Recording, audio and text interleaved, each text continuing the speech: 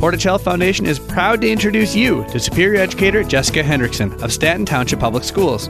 Jessica is the glue that keeps their school together. Her cheerful energy can be felt through emails and heard over phone and in person.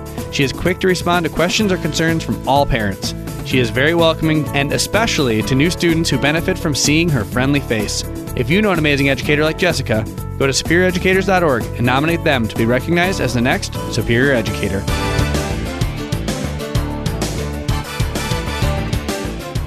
Back to segment 2 of Copper Country Today on this Sunday morning. I'm Todd Van Dyke. We're brought to you, of course, by the Portage Health Foundation, and you can find out more about them and their mission at phfgive.org. Of course, there was some pretty big news that came out of Lansing. Now it's a little over a week ago. A $4.7 billion infrastructure bill made up mostly of federal money and some state money thrown in as well. That is going to make a whole lot of changes across the state of Michigan. It's a huge bill, and I thought it would be a good idea to bring in State Senator Ed McBroom to talk about what exactly is in this bill and what it means for us. Ed, welcome back to the program. Yeah, thanks, Todd. I'm glad to be here. This bill came together, I got to say I was a little bit surprised with all of the partisan rancor I've heard on many of these issues that it addresses. This came together pretty cleanly, it looked like. Yeah, I think that the fundamental push that we had, people like myself and others, that, okay, if we've got all this federal money, that, and regardless of how we feel about whether that's wise, that the federal government's fiscal policy makes any sense or not, we have this money. How do we utilize it in a way that has a lasting impact and still has value to us, regardless of what happens to the value of the dollar? And that was to put it into infrastructure and invest in building things. And so this bill really focuses on that, especially on water, roads, and bridges, along with some other smaller pieces. And I think that there's just widespread agreement that that was the right thing to do. Now, I've seen a bit about what's in it, and I'm sure there's a lot more to it than what I've been able to take a look at. It certainly does make a huge investment in clean drinking water. This, of course, will involve a lot of lead water main pipe replacements, and particularly in some of the older downstate communities. How much, if any, of that clean water money is coming up our direction? Yeah, so there's a tremendous amount of water infrastructure pieces that are here. We've got investment in replacing septic systems, investing in stormwater, investing in clean drinking water, not just for lead, but PFAS issues as well.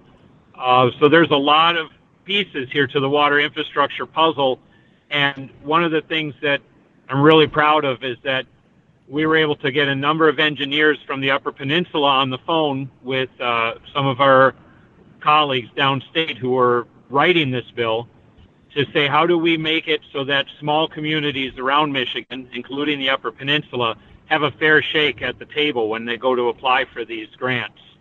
And we were able to make some very strategic decisions so that pots of this money are pretty much walled off for communities over 10,000 people, and reducing some of the grant writing application requirements.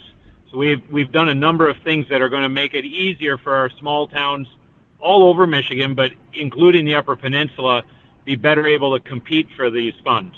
That had been a question that I had been meaning to ask you as this went on, because it's such a huge amount of money. I can't wrap my arms around $4.7 billion.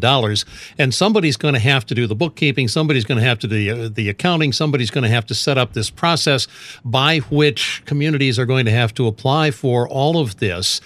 I suppose there would be a temptation to say, well, we'll just dole it out to DEQ, we'll dole it out to MDOT, we'll dole it out to some of the bigger state agencies and leave it at that. But some of our little communities up here, we've got things that we need. Are we really going to have an opportunity to cut through all of this and maybe get some road money for our residential neighborhoods, things of that nature?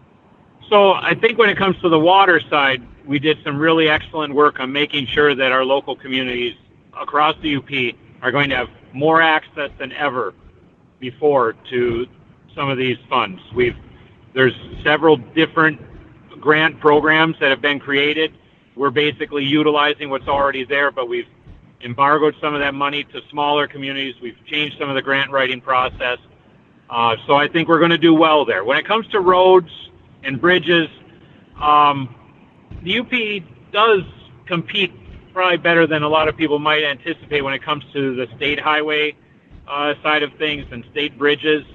The local dollars is more challenging, and I'm not entirely satisfied with where that's at. That's something we still have to work on, but we are always in a bit of a tug of war. And honestly, when we were passing a different bill a couple of weeks ago, I had a colleague from the Ingham County area try to put on an amendment, and he tried to get Democrats and Republicans from Southeast Michigan to support it that would have really taken away a huge amount of funding from the Upper Peninsula. I thought about getting up and making an amendment to his amendment, calling it the anti-UP road bill, because of what he was trying to do and trying to get support for. So it is a constant battle.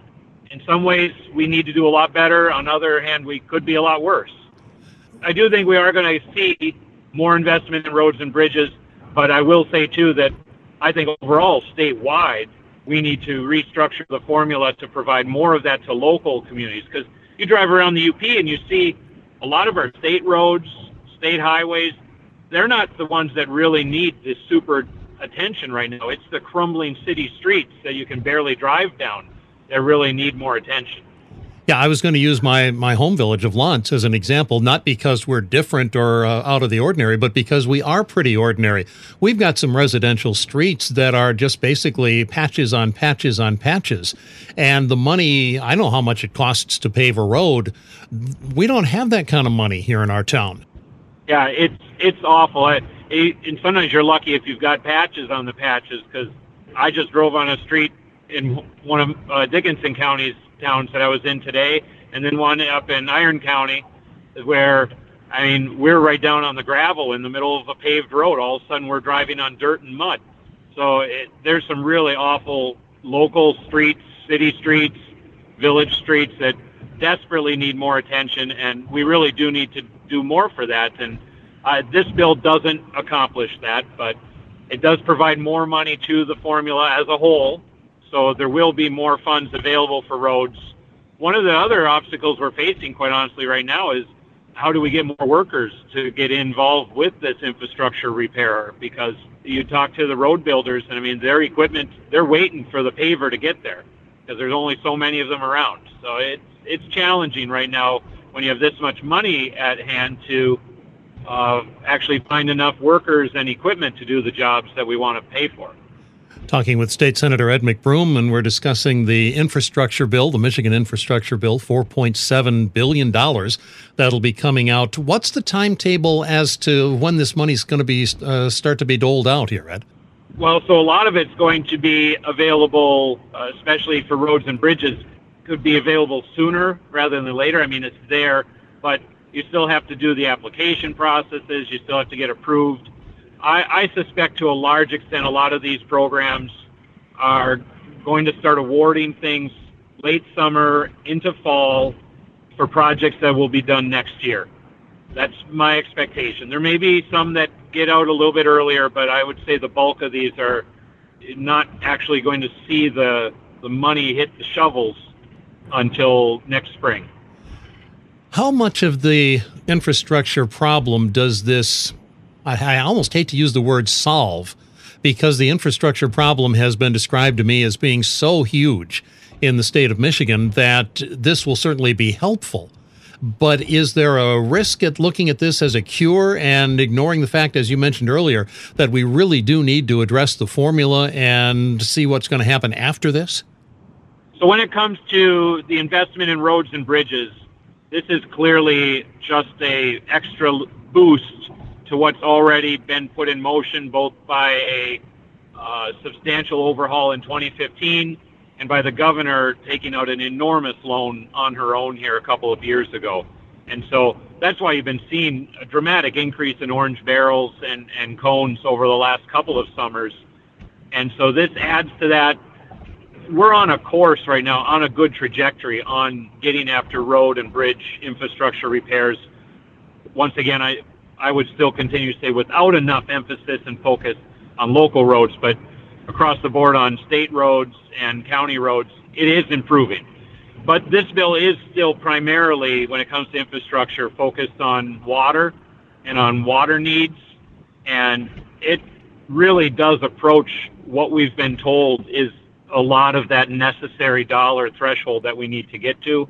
It doesn't cover all of it, obviously, but talking to the various communities around the state and the reports back about what we need, this makes a significant approach to that overall figure.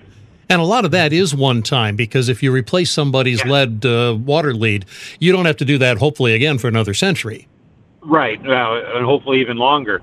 Yes, exactly. I mean, we've still got towns that are using some wood pipes in places, and those lasted for a century. So we really hope that, upgrading and doing this work is going to put them on a very good trajectory long term. This bill also has some infrastructure investment for broadband in it. I think that's, significant. A lot of people understand how important that's become, especially with the shutdowns that we had. So that's another significant portion of this. I think the other thing that impressed me about this was the fact that it did include so much for water and sewer and septic and things of that nature. Those are not sexy issues. Those are not the issues that you go out necessarily and stand in front of your electorate and raise your hand and say, yeah, we got more sewer money. Right, but towns all over the UP that are struggling with leaks and just how much extra water they have to pump because it's leaking. And then communities that have to do a road project, and they've got the money for the road project, and they realize, well, we need to do the water at the same time, otherwise we're just going to tear up our brand new road. So trying to bring these things together and make sure that they can happen together saves everybody money long term. And the broadband thing, I know that's something Greg Markinen has been working on and has been kind of a focus of his in the State House.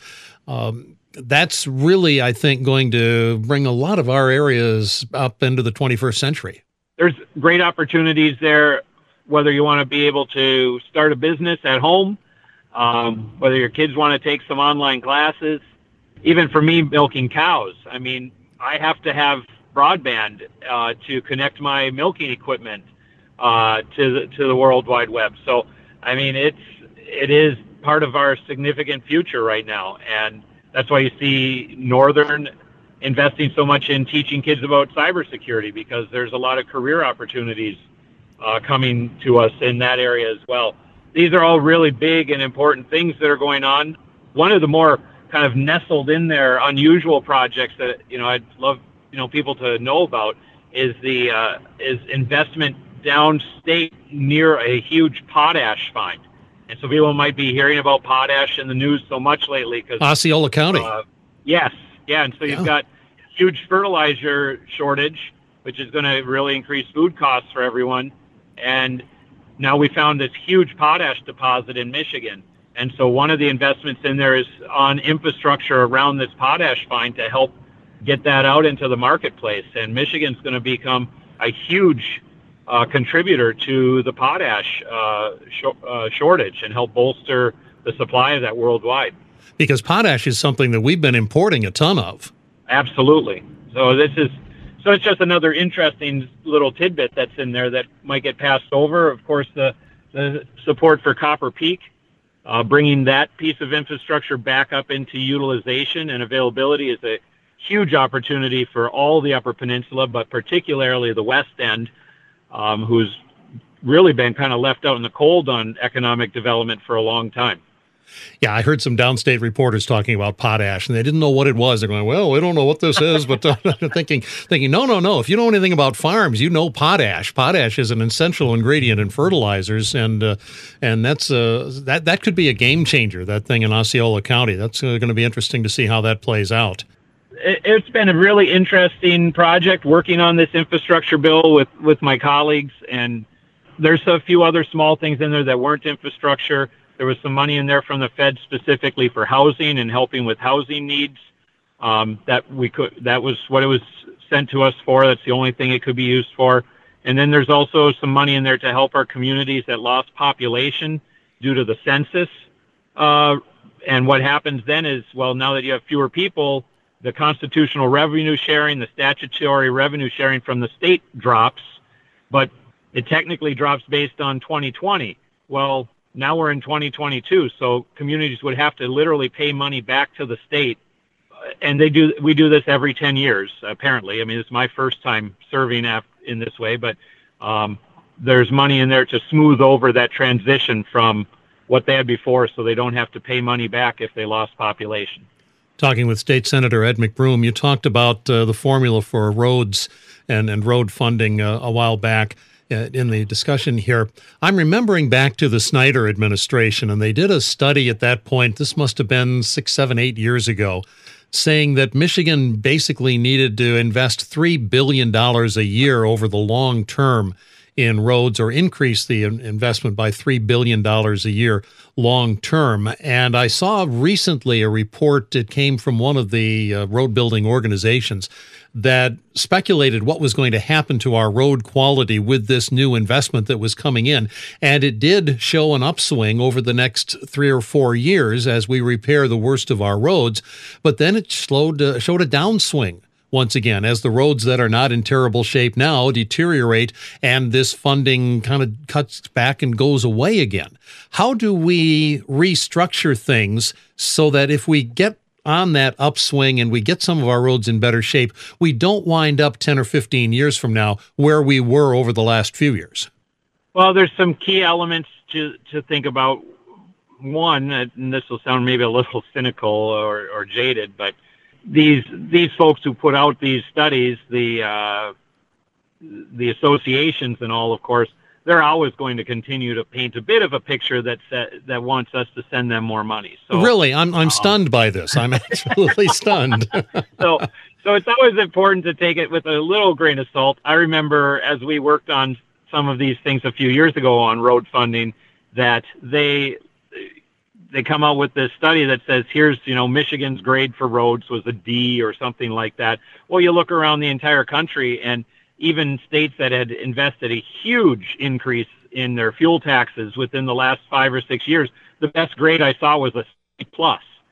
I mean, almost everybody in the country was a D. And yet, and you went around the country, and politicians in every state were saying, we got the worst roads in the nation. It's like everybody's saying that same thing. So, they try to take it and do not just take somebody who says, give us the money, we're going to do a great job and fix everything and just run with that. It takes some serious look back. So there's that first side of me that's a little bit jaded. On the other side, the reality too that we have to consider is a lot of the fixes that we did prior to really starting to actually invest in our deficit of road care in 2015 was, because Engler and Granholm took out huge loans in the early 2000s that paid for roads then, and then nothing really happened from the mid-90s as far as funding went, except for those loans until 2015-16. And so what did we do with roads in those short-handed years where Michigan's economy was bad? We had lost a million people. And so what did we do? Well, we did really, really cheap work on our roads. And you might have seen a paving project near you and driven on it and thought, wow, this is beautiful. But the quality of work and materials that went into that is why the road was, within 5 years, just as bad as it was when they started. And so we're now trying to do, with the investment we're making, make the roads that will last longer. But we have this backlog of roads we're driving on right now that seem nice, but were made and fixed with cheaper materials and cheaper engineering. And so we're still going to have that reality to deal with here in the short term. Got about 5 minutes left, Senator. I want to touch on something else that is coming to the surface that you've been involved with, and that is oversight. You have proposed, and others I believe are in this with you, but you are one of those who are proposing that a nonpartisan oversight panel be set up to look at state departments and try to take some of the partisanship out of the oversight of those departments. Tell me a little bit more about that. Yeah, thank you. I guess I wouldn't call it a nonpartisan panel. It's a bipartisan panel. So okay. It's got equal party participation. What I've observed, especially in this era of very short term limits that we have in Michigan, and because Michigan swings back and forth between party control of both the governor's office and the legislature is that you have these windows that sometimes can be quite extensive where the party that's in power is also in power in the legislature, and they're not exactly looking to ruffle the feathers of their guy in the executive office, and so oversight slows down and it becomes less aggressive. And then when there's two opposite parties, then oversight might happen, but it could be really driven by partisanship and only be looking at things in such a way as to bring down the other side instead of actually looking at serious stuff and trying to make government work better for the people.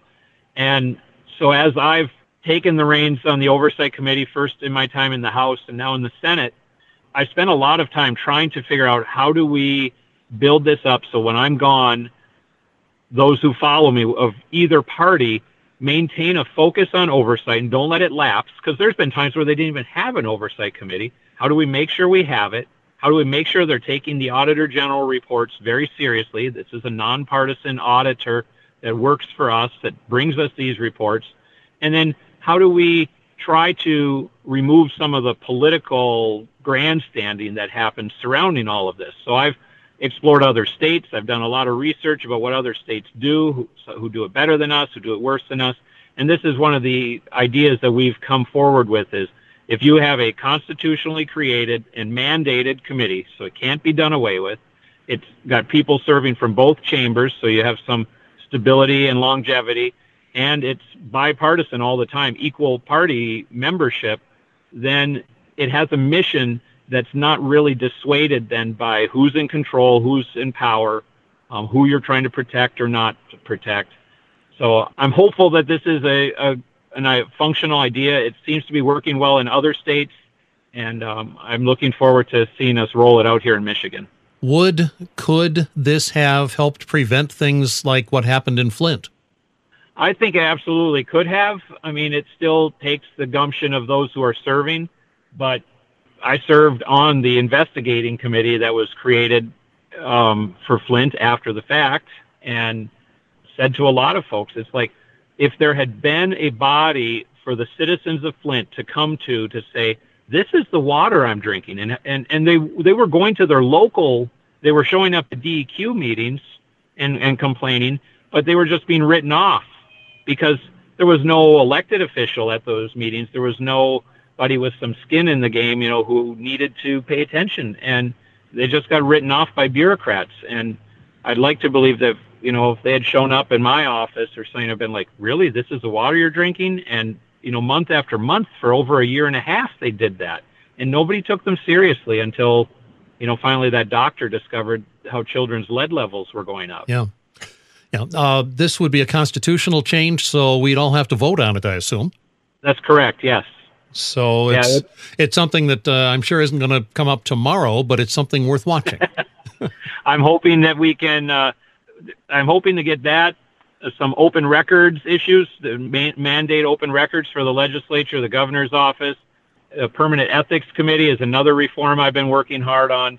So there might be a couple of things on our Constitution amendment voting this fall, and certainly look forward to talking to them if I can get the support to get them on the ballot. Well, Michigan does not fare well when people talk about ethics in government, and those are some of the reasons why. It's not necessarily that everybody in Lansing is crooked.